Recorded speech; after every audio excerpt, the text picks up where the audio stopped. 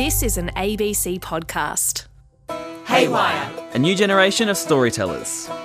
Chelsea Mulders. Naracoorte, South Australia. The pager goes off and you roll out of bed into a wall of flames or onto the scene of a fatal accident.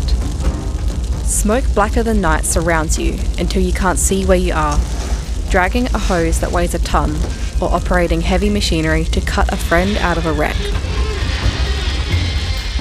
These are common occurrences for Country Fire Service volunteers. So why would a 12-year-old want to join up? Something about it caught my imagination. And one weekend when they were signing up cadets, I joined. That interest was intensified when the neighbour's house burned down. I remember coming outside to a wall of flames.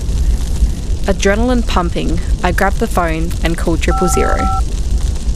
Although I was frightened, I couldn't help but think, this could be me one day. I've been a CFS cadet for 4 years now, and I love every minute. While I can't volunteer at an emergency until I'm 18, being able to experience the training and situations firefighters have to attend has been amazing. This year, I was voted by my peers to be the Cadet Lieutenant, or the second in command, and complete my basic Firefighting 1 training.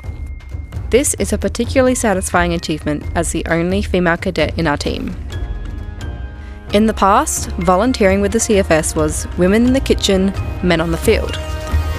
And while this is definitely changing, I've been the only girl in the cadets for 2 years, and I long to see more girls joining in on the action. I'd like to see more women as role models for girls wanting to volunteer. It's an empowering job. There is a lot women can offer the CFS, and a lot that we can get out of it. Cadets isn't just for boys. An amazing opportunity like this should be something that everyone is racing for. Haywire. This is an ABC podcast.